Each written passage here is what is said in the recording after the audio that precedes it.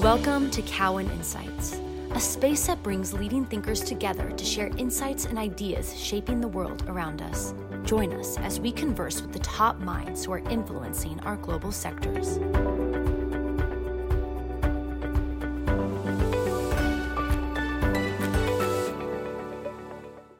Hey everyone, this is Mark Bianchi from the Energy team at Cowen. In this episode of the Cowen Energy Transition Podcast, we're speaking with Chris Barkey, who's the Chief Technology Officer of the TPS division at Baker Hughes. TPS stands for Turbo Machinery and Process Solutions and makes up about a third of Baker's revenue. The division has a lot to offer in hydrogen and carbon capture, and the company has a goal to double TPS revenue by 2030 through those growth markets. Chris joined Baker in 2020 after spending 30 years at Rolls-Royce. So Chris, thanks a lot for joining us. Before we get into the discussion, maybe you could give us a couple minutes on who you are and what you've been up to since you came over to Baker. Yeah, perfect. Thanks, Mark. And, it's a pleasure to be here today. Yeah, as you said, a 30-year career at Rolls-Royce. My final role there was the Group Director of Engineering and Technology. So ran all of engineering for the company. That's about, 17,500 engineers, about 1 million of R&D spend every year. I owned functional strategy, product safety, technology strategy, and really had life cycle all the way from kind of sticky messes in test tubes all the way through to the in-service support of the fleet. And as a member of the executive, we covered civil aerospace, defense aerospace, nuclear, marine, and the power systems business, which is reciprocating engines.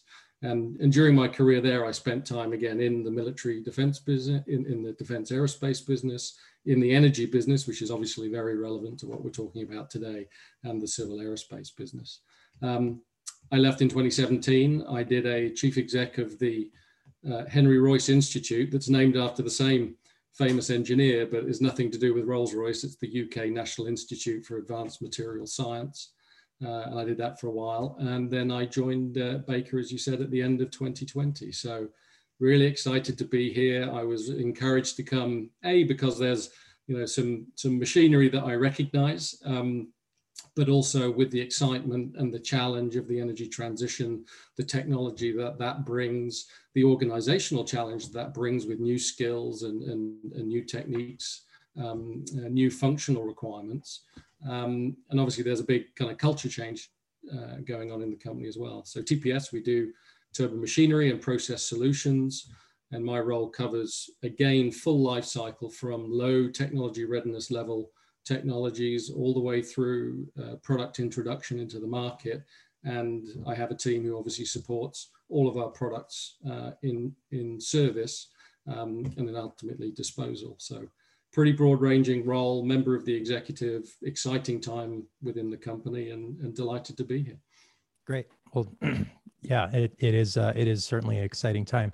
I guess for those of us that, and I guess myself included, that don't know all the intricacies of the turbo machinery and process solutions business, can you just talk to us generally at a high level what it involves? What's the basic definition of the equipment and the applications that it's used for?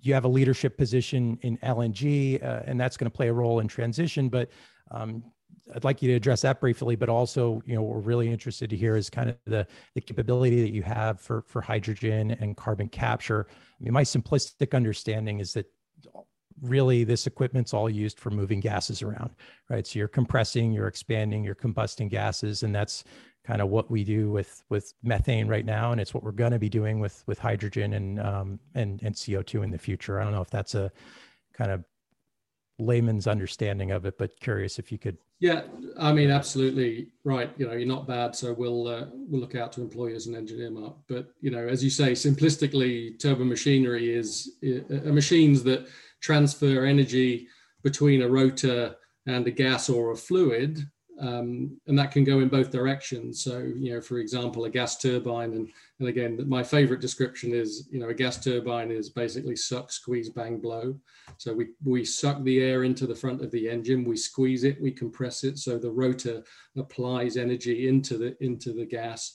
The bang is where we inject the combustible fuel and create combustion, and then the blow is the the exhaust gas is coming out the back of the turbine, and that gas then applies its own forces to the turbine, which then drives both the shaft through to the compressors, but also drives whatever equipment is on the back of the gas turbine. So it could be a generator, it could be a compressor.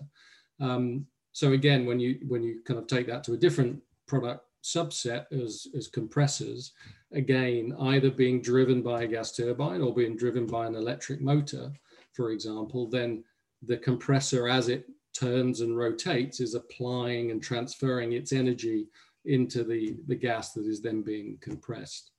So our product range, we have a whole range of gas turbines. We have heavy duty gas turbines, aeroderivatives that come from, are derived from the engines that you see when you look out of your plane as you're flying on holiday around on business, and then light industrial gas turbines as well. And we have probably about 5,000 gas turbines as an installed base. And then obviously we have a range of compressors, both reciprocating compressors, centrifugal compressors, integrally geared compressors, and pumps that again, kind of drive compression in a number of different industries. And as you said, Mark, we are leading in Baker Hughes as a in the LNG space. So if we look at today, there's about 490 million tons per annum of LNG produced, and I think Baker Equipment's on about 450 of that. So, long history, both as Nova Pignoni, acquired by GE, and really we've become extremely dominant in that space because of the quality of our equipment, the reliability of equipment, and the performance of our equipment. So, yeah, I guess hopefully that's the layman's turbo machine. That's great. I want to talk a little bit more about the competitive landscape and the differentiation. LNG is an example of an application where you're able to enjoy a leadership position because of your differentiation. But what is it about that differentiation that gives you the advantage?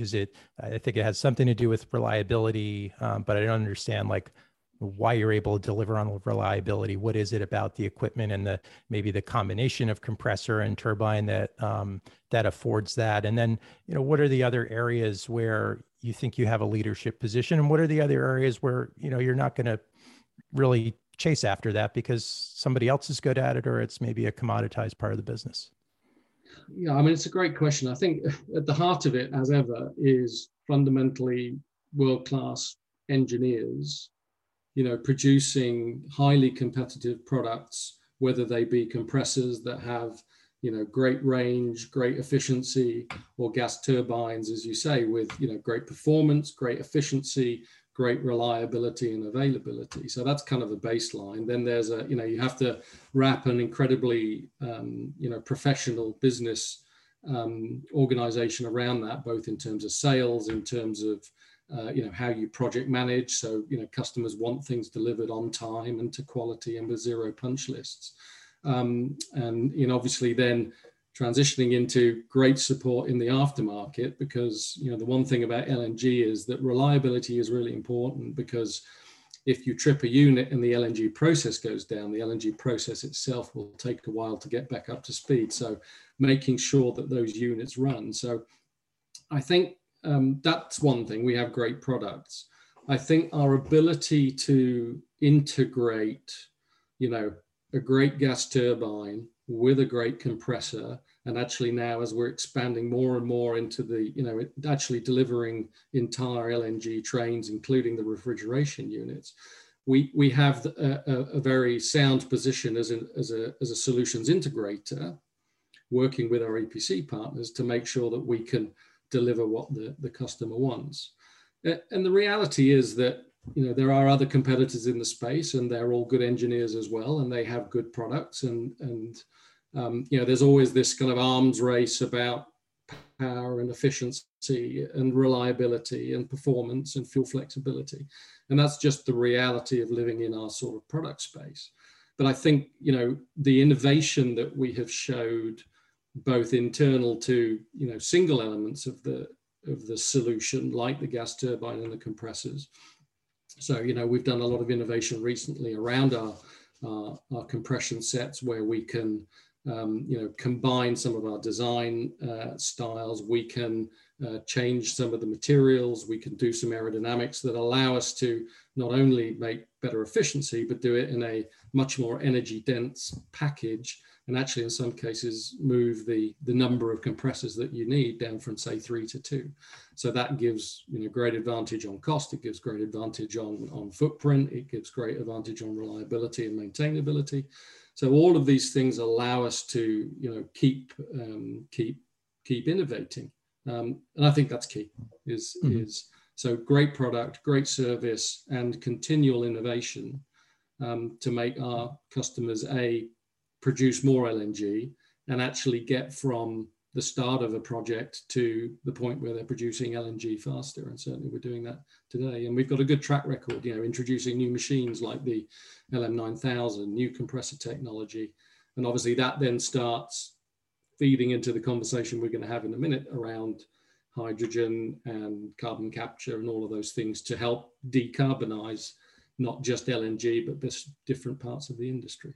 That's a great segue, right? Because one of the things that you're doing with Air Products, you have this hydrogen combustion, so 100% hydrogen combustion on Air Products Alberta project. I'm curious I'm curious what the reference is for 100% combustion. How much uptime do you have doing that? What's the demonstration of doing 100%? Because my understanding is there have been, when I look at what your peers have said, there's limited reference, they're blending some portion of hydrogen, but it's not 100%. So it seems like a technically challenging thing to accomplish.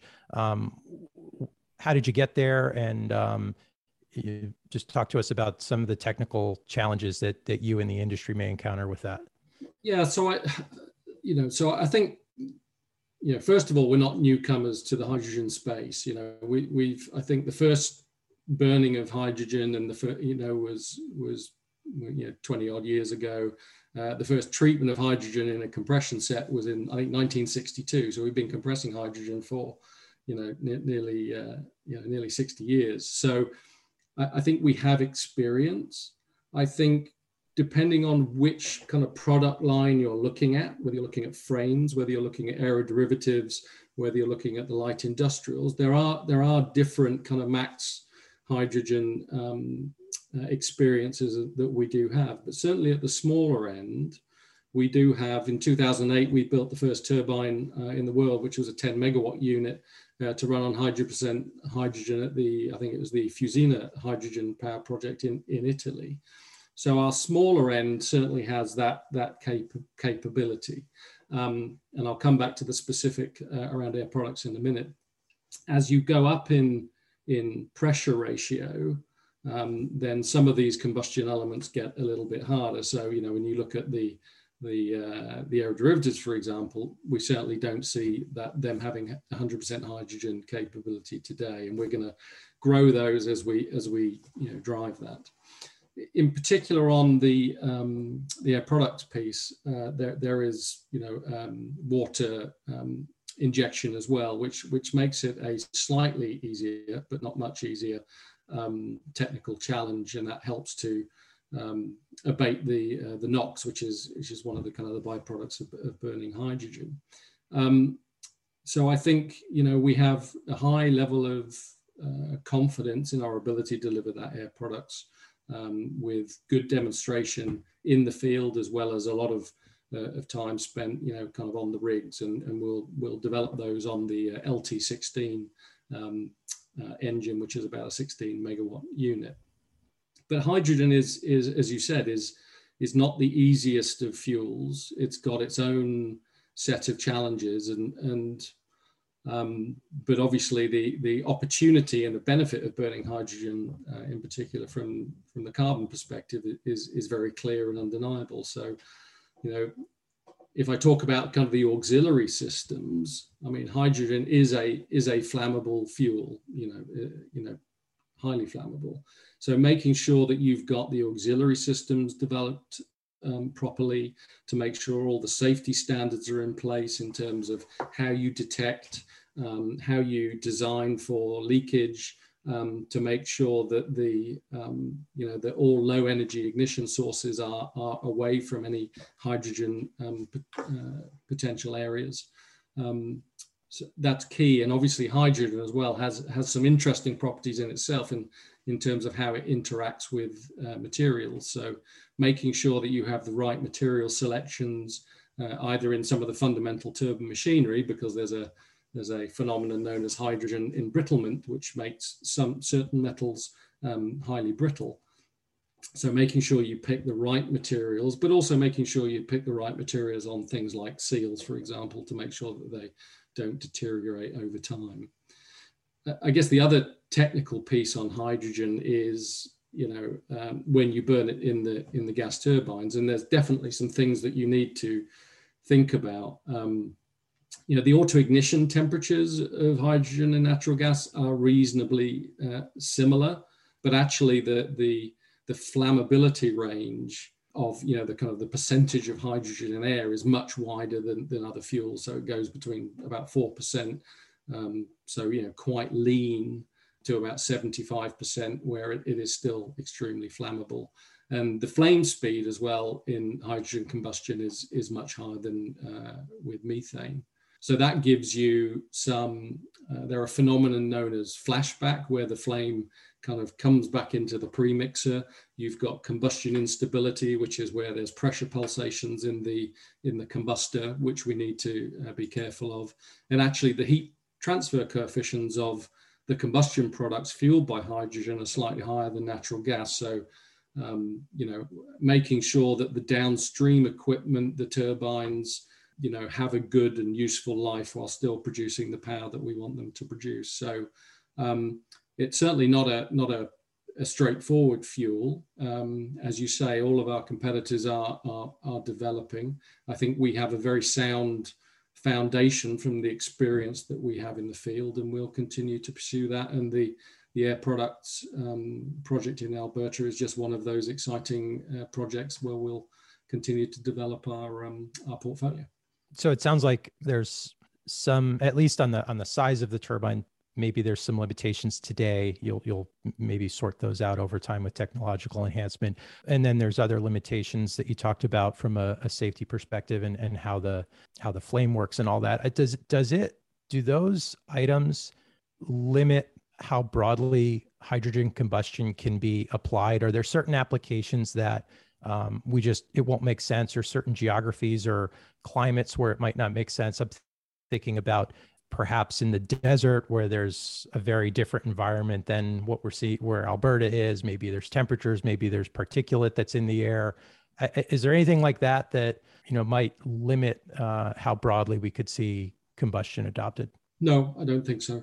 I mean, there are the fundamental thermodynamics of gas turbines, which absolutely, change the behavior depending on what the temperature is, in particular the temperature and pressure of the air coming in the front. But actually, the control laws of the gas turbine will limit it to the pressures that we're trying to achieve and the temperatures that we limit the gas turbine to make sure that not only it produces the right power at the right efficiency, but also maintains the life and the reliability of the product. So there is no doubt that actually, whether you're burning hydrogen or methane or natural gas, that actually the cleanliness of the air is important. The cleanliness of the fuel is critical, particularly as you go into kind of dry, low emissions combustion. But that's where we are today. There's nothing special about hydrogen there. So we need to make sure that our inlet filtration is appropriate. We need to make sure that our gas filtration, our gas cleanliness is appropriate. But as long as we do those things kind of in line with what industry standards are, then I don't think we'll see any geographic or climate limitations to hydrogen. Mm-hmm. Okay, great. Maybe switching over to compression. So, as you think about any use of gas, right? If it's going to be put in a pipeline, probably has some degree of compression. And we start talking about hydrogen for things like fuel cells and onboard tanks. For fuel cells, you need even more compression. So maybe if you could talk to us a little bit generally about the different levels of pressure that are involved there, how Baker is involved in that compression. And you mentioned the embrittlement issue. as well. So what is that? How much does that affect kind of the challenges of doing compression? Yeah. So again, I think, Baker Hughes is expanding our trying to expand our leadership position in hydrogen compression as well. Again, as I said, I think our first hydrogen application was in 1962. I think we've got about of the kind of number of units I mentioned earlier, I think about 2,000 of them have a level of hydrogen compression in them. And I think we have the largest compression portfolio tailored to the hydrogen value chain. It's one of the reasons, again, as we talked earlier, we have a range of products and capabilities that allow us to play at all aspects of the hydrogen value chain, either the one that exists today or the one that will exist in the future, whether it be production, whether it be transportation, whether it be storage, or whether it be utilization to produce power, for example. So I think we do have lots of experience, but the low volumetric energy density of hydrogen at ambient conditions means that the sorts of storage pressures, when you compare it, for example, in an automotive charging station to gasoline, is significantly higher. So we're seeing needs up to potentially 900 bar, 1,000 bar, for our products, for in particular in hydrogen storage. When you look for the transportation piece, whether it's pure hydrogen or in ammonia, we don't necessarily see a significant increase in the pressure compared to natural gas. So we still think those pressures are going to be in the kind of 60 bar to 100 bar range. But we are, as I've said, upgrading a number of our compressors, both our reciprocating compressor line, in particular to get that large flow at 900 bar for kind of medium and large refueling station. And we continue to work on some of our pipeline compressors as well, but probably less pure development needed there. I think one of the areas that we are doing, both for hydrogen and kind of, if I call it traditional compression, if you like, is to develop this high pressure ratio compression technology, based on some of the new innovative rotor architectures. So we've got a product called the HPRC, high pressure ratio compressor, which combines open and closed impellers, which achieve both pressure ratio and efficiency levels, which we believe are industry leading, whilst allowing us to reduce the size, make smaller and lighter components, and as I said earlier, can potentially start eliminating one train in a train. And we're making that further step to saying, right, how do we apply that to a specific hydrogen-based version of the HPRC? Again, where we're improving impeller aerodynamics, looking at getting higher strength materials that allow us to go to much higher tip speeds. Because if you think of something rotating quite fast, the speed of the tip at the outer diameter can get quite high, up to kind of 600 meters a second. And obviously part of that is looking for materials with higher strength, but also looking for materials that have resistance to the hydrogen embrittlement challenge, particularly with very high levels of hydrogen, up to pure hydrogen. And that we're working on today as well.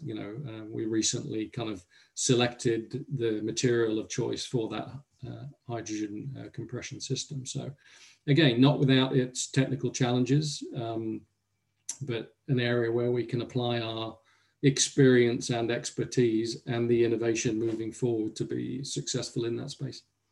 Yeah, I guess that brings me to kind of the next topic I want to talk about. You have the collaboration with Air Products. So this is separate from the award for Alberta, just so everybody's aware, but there's also a collaboration to lower the cost of hydrogen compression, if I have it right, for green hydrogen, or just all hydrogen, I guess, in general. But that's a specific collaboration you have with APD on that. It sounds like that's essentially what it is. If I were to sort of rephrase it, as just kind of improving efficiency, maybe lowering the energy needed to run the compressor, and then also being able to reduce the footprint of the compressor. So instead of having multiple trains, you have fewer than multiple trains. Yeah, exactly. So as you said, I think it was the middle of last year, we announced that collaboration with Air Products, who are one of the global leaders in hydrogen, to help develop that next generation of hydrogen compression that I just talked about. So all of those kind of features in the high pressure ratio compressor and the hydrogen specific version of that are part of that agreement. So we will provide that advanced compression technology, into the NEOM carbon-free hydrogen project in Saudi Arabia. So that, coupled with the delivery of the LT16s in the Alberta project in Canada, we're those two products we're really helping to drive with our customer Air Products equipment for the largest blue and green hydrogen projects that there are.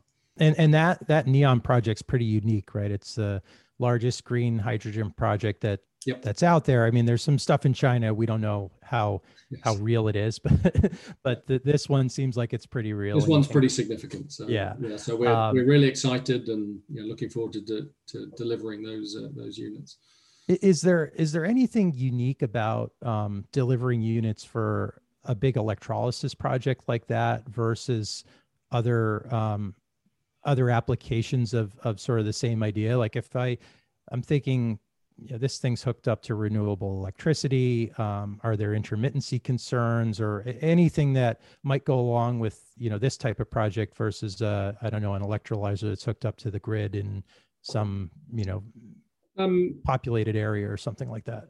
So I don't know the exact detail of the whole system of the NEOM project, so I can't talk to that one. But certainly, where you have that intermittency of renewables in a green hydrogen project, actually one of the things that Baker are trying to position for is to make sure that we can help in that part of the value chain as well. So, if you've got solar, if you've got wind, then how do we help adding maybe backup gas turbines, small gas turbines, to provide a level of backup to intermittency? How do we provide with some of our collaborations around fuel cells, how do we provide, for example, battery electrical storage services, and how do we help combine that into something where you can deal with the intermittency through some kind of energy management systems? So yeah, that is always one of the challenges of the pure green hydrogen, to make sure that you have that continuity of the electrolysis process. But yeah, lots of opportunities to do that, some of which fit straight in the Baker Hughes space as well. Not only the compression and the gas turbine piece, but some of the other things that we're starting to bolt on with either internal technology development or through acquisition or investment. So last one I had on hydrogen, leadership in LNG, which is basically taking gas, methane, and making it very cold. That's kind of the same idea with hydrogen, right? There's ideas about liquefying hydrogen. Is your role in hydrogen liquefaction, would it be similar? And should we think that you have potentially a similar opportunity for market leadership there? Yeah, I think so.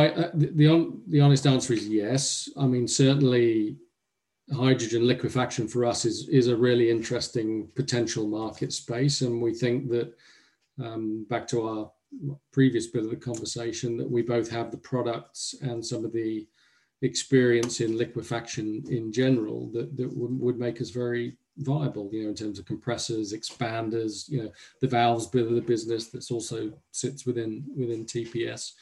And we're confident that our technology will play, a fundamental role in that scaling up of H2 liquefaction, whether it be US, in Europe, or elsewhere in the world. I think the one thing that we'll see is that at the moment, probably, you're going to you want that liquefaction to help in the transportation of hydrogen, particularly via ships.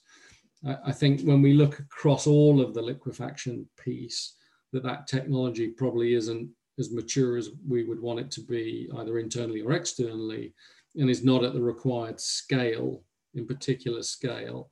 So it probably needs to move from, I think we're thinking a kind of a current maximum size that we've seen around probably 30 tons per day to at least 200 tons per day to make it economical. So at the moment, it's the economics of the liquefaction compared to other options, for example, like transportation through ammonia.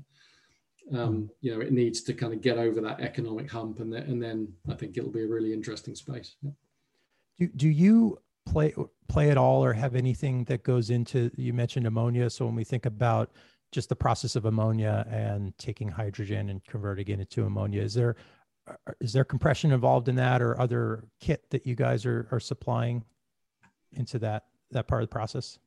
I mean, certainly we see a great future in clean ammonia. If you think of the colors of hydrogen, they're kind of the same colors of ammonia, and we see a lot of it around the decarbonization of existing ammonia production for fertilizers. We obviously see an opportunity there as a hydrogen carrier in pipelines, for example, or as a fuel for hard to abate sectors like marine propulsion, for example. So I think we are starting to say, obviously transportation, again, we go back to our compression systems, and reconverting ammonia back to hydrogen is quite an expensive process, both in terms of money and in terms of energy. So I think it requires about 20% of the hydrogen energy that you get out, if you see what I mean. So that's not a good trade. But we are obviously looking in our roadmap to say, how can we burn, without converting back to hydrogen, can we burn ammonia either in furnaces or in our gas turbines to support power production or anything else. So yeah, certainly the ammonia piece is very real, and we're playing our part in that, in developing technologies that can fit that particular market as well. Great. Maybe shifting over to CO2 and carbon capture. I mean, I guess kind of back to how we started the whole conversation, my sense is, your business is doing things with gases, and just CO2 is just another gas. But maybe how does CO2 different from methane if we're thinking about moving it around in pipelines and compressing it? You talked about hydrogen having the embrittlement. Are there things that make CO2 a little more challenging or different from a transport storage perspective? So I think, again, it depends. I don't think you can necessarily separate the compression from the capture, because not CO2 isn't always readily available as a pure stream, like, for example, from an LNG facility. So, CO2 is a, as you say, we've got lots of experience in compressing CO2. We've been doing it for an awful long time, both on centrifugal compressors in our pumps, and we range from very small flow and high pressure reciprocating compressors up to kind of medium pressure and much higher flows with our both barrel type and integrally geared compression. So we have lots of experience, and we're very successful at it. There are some interesting kind of features around CO2 in terms of the phase state of it, and certainly recently we've actually tested a supercritical CO2 compressor where you get the temperature pressure right, and it kind of it turns into something a little bit like water, quite dense, and is you have to keep it very well controlled so that it stays in that supercritical state. So that will again give us some more potential applications in supercritical CO2 engines, and again in transportation. So I don't think why do you care about supercritical CO2? What is it? Why is that better than a gaseous form? It just, in some ways, it allows you to keep the density at the right point, which just allows a more efficient method of transportation. So again, that's kind of on a bit lower technology maturity, but we're doing well, and we're getting close to it. So got it. Okay. Well, I guess Baker more broadly has tried to build out the carbon capture portfolio, right? There's you acquired Compact Carbon Capture. You've got some MOUs. I think you're kind of end-to-end capable right now. Correct me if I'm wrong, of sort of doing a turnkey type of carbon capture project. Do you see a lot of those types of projects in the future? And another company in this space is offering carbon capture as a service. Is that something that you guys are contemplating, or how should we think about the potential there and interest from Baker? So I think there's kind of a number of kind of levels to answer that question. So one is that depending on application, depending on this one where climate does play a part, Mark. Application, the concentration of CO2 in whatever kind of stream that you're trying to take the CO2 out of, capture it, the footprint of a potential industrial or commercial site, ambient temperature, all play, and the overall flow, all play a part in saying what is the optimum carbon capture technology. So I think certainly the way we've approached it is there is no single point solution that covers all of the potential variables, if you like. So we have, we have a number of different technologies available to us that are at different levels of maturity, from the chilled ammonia process, which is a post-combustion carbon capture that uses kind of a solvent formulation on basically based on ammonia, back to our ammonia question.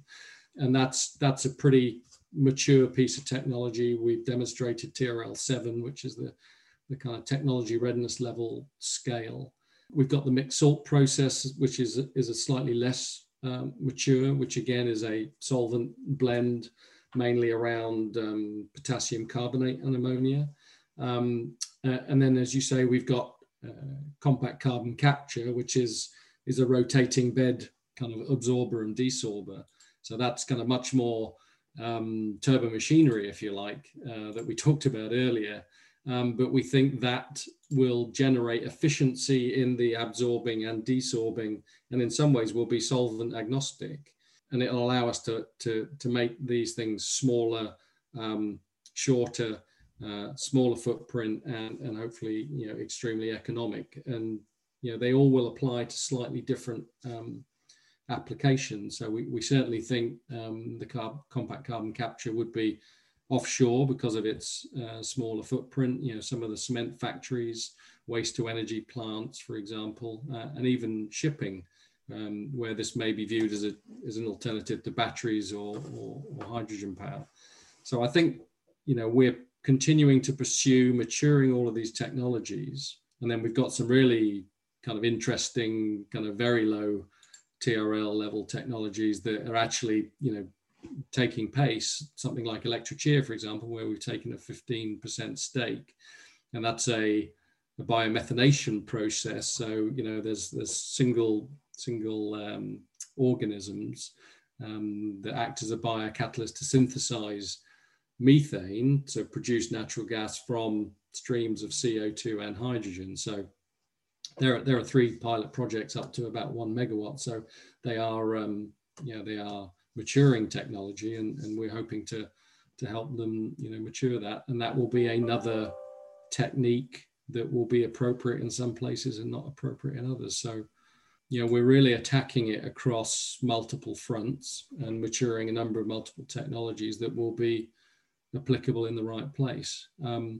Your question on kind of service as a carbon capture as a service, I think, as ever with a lot of our commercial models, there are a number of them in a number of different spaces, and I wouldn't say that we are striving specifically for capture as a service. Is it one of the available options and we wouldn't rule it out? That's true. We certainly wouldn't rule it out. And we're hoping to get some of these technologies, 3C, for example. We're working on the TRL6-7, which is kind of the key thing that we demonstrate at scale, and then we go to commercialization.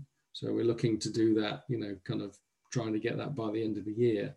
So as we start to really go and commercialize, then we start to refine and develop those commercial models, of which capture as a service may be one, but maybe one of a number.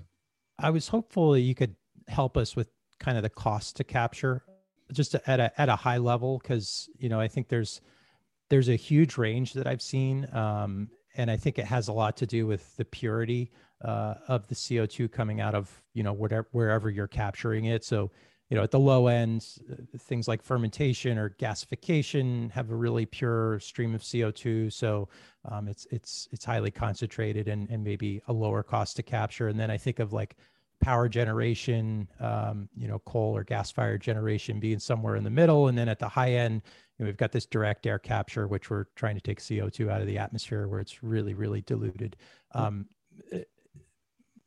My general sense is the range for those are like, I don't know, anywhere from $30 to $50 a ton to $500 or more a ton if we're up on the direct air capture stuff. But maybe from your experience, where do you guys see those costs, and what's the roadmap to getting them lower? Where are the largest cost reduction opportunities in the whole process? Yeah, so I think, as you said, Mark, that the dollars per ton of capture is incredibly complicated and relies on a whole range of different assumptions. As you said, it is about the concentration of CO2 in the flue or whatever you're trying to capture it from, but also depreciation period, tax regime, equity to debt ratio, IRR, and then some of the scale effects of, are you talking big plants or small plants? So we continue to look at the cost. I think we see small and mid-scale carbon capture projects probably around the $130 a ton at the moment. I think we certainly see that 50 to 90 tons is probably some of the incentives that you need to start building a robust market over the next 10 to 15 years. I think we certainly, when I look at 3C, for example, we certainly believe we can drive the costs down below 100. And certainly we got a target to kind of that $130 a ton that we talked about earlier, try and cut that in half. So that's the sort of range that we're looking at, but certainly sub 100, is achievable with some of the technologies that we're developing, like 3C. And what would you say are the top, if you had to say the top 2 or 3 applications that you think you'll be using the compact carbon capture and kind of the current kit for? Is it stuff like blue hydrogen, where maybe there's a really pure stream of CO2 coming off of it, or what do the typical applications look like? I think a range. I think, as I mentioned before, that certainly we see a good opportunity potentially offshore because of the footprint benefit, but actually across a wide range of industrial applications, cement factories, biomass power plants, reformers, steel mills, refineries, and as I said, shipping is an interesting one where, again, if you can get them small enough and the footprint enough, then it can maybe be a sensible alternative to the full electrification, if you see what I mean. So I think there's a full range, and particularly in that kind of small to medium, industrial applications. Mm-hmm. Great. I really just had kind of one more, and this is something that we're kind of asking everybody to provide, and we're asking for a prediction, but it's a prediction that's several years out. We're not going to hold you accountable for it. The purpose really is to just kind of give you an opportunity to provide something that's thought-provoking. You're looking at this whole world from kind of the other side of the table than we are as investors. So just any thoughts on what's a prediction out in the next 3, 5, 7 years that people might not have on their radars? So rather than picking a specific technology, I'll give you an insight into the way Chris Barkey's mind thinks through that's what we're looking for. My career, actually. So, there are some kind of undeniable truths out there and some megatrends. So we have a global trend in population growth. We have a global trend in GDP growth. And when you add, one plus one equals, fundamentally a bigger middle class with disposable income. And that disposable income tends to be then spent on things that require energy. So, population growth and GDP growth gives you energy demand. So I don't think they're going away. Obviously you might have some economic or things like COVID that put blips in the energy demand, but it's kind of on the rise. And the other one obviously is climate change is an imperative that is not going away. And, people said, why have you been an engineer your whole career? And it really is down to, I enjoy the technology and I enjoy the engineering. But I've always enjoyed the fact that you can actually do something that has a true social impact. So yes, you need regulations, you need offsets, you need trading, but that won't solve the challenge of kind of net zero. The only thing that's going to solve it is engineering. And, engineering has to solve it. And a bit like the conversation on carbon capture, there is no real big bang single solution. Yeah. Maybe in 50 years with nuclear fusion, maybe. But, it's going to be a combination and a portfolio of solutions. And the people who can bring a portfolio of products across the whole value chain are going to be successful. But actually, no one's going to be successful on their own. So we need investment in infrastructure, as well as kind of point solutions to some of the challenges we've got. And I think we're already seeing it now that collaboration,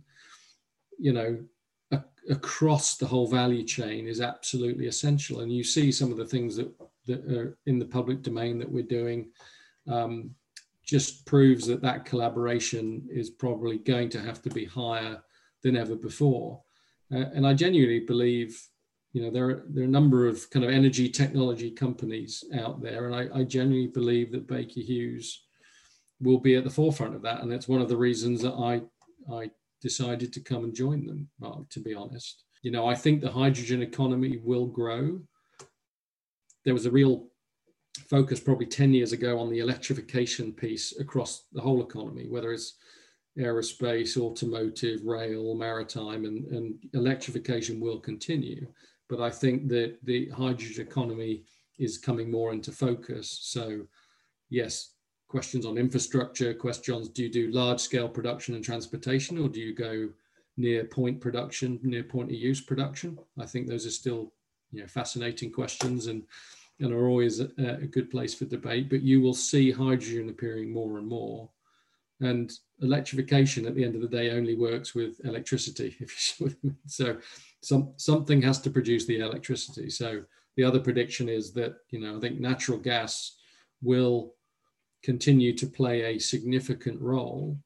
And therefore, some of the other technologies that we're developing will have to be done to make sure that natural gas plays its role, but plays its role in a clean manner. So there's my prediction. Great. Well, that's a great place to leave it. And if I could have lottery numbers, then I do that as well, but I can't. We'll do that next time. Yeah. Chris, thanks so much. This has been great. Really appreciate it, and look forward to catching up sometime soon. Okay, it's been a pleasure. Thanks, Mark. Thanks for joining us. Stay tuned for the next episode of Cowen Insights.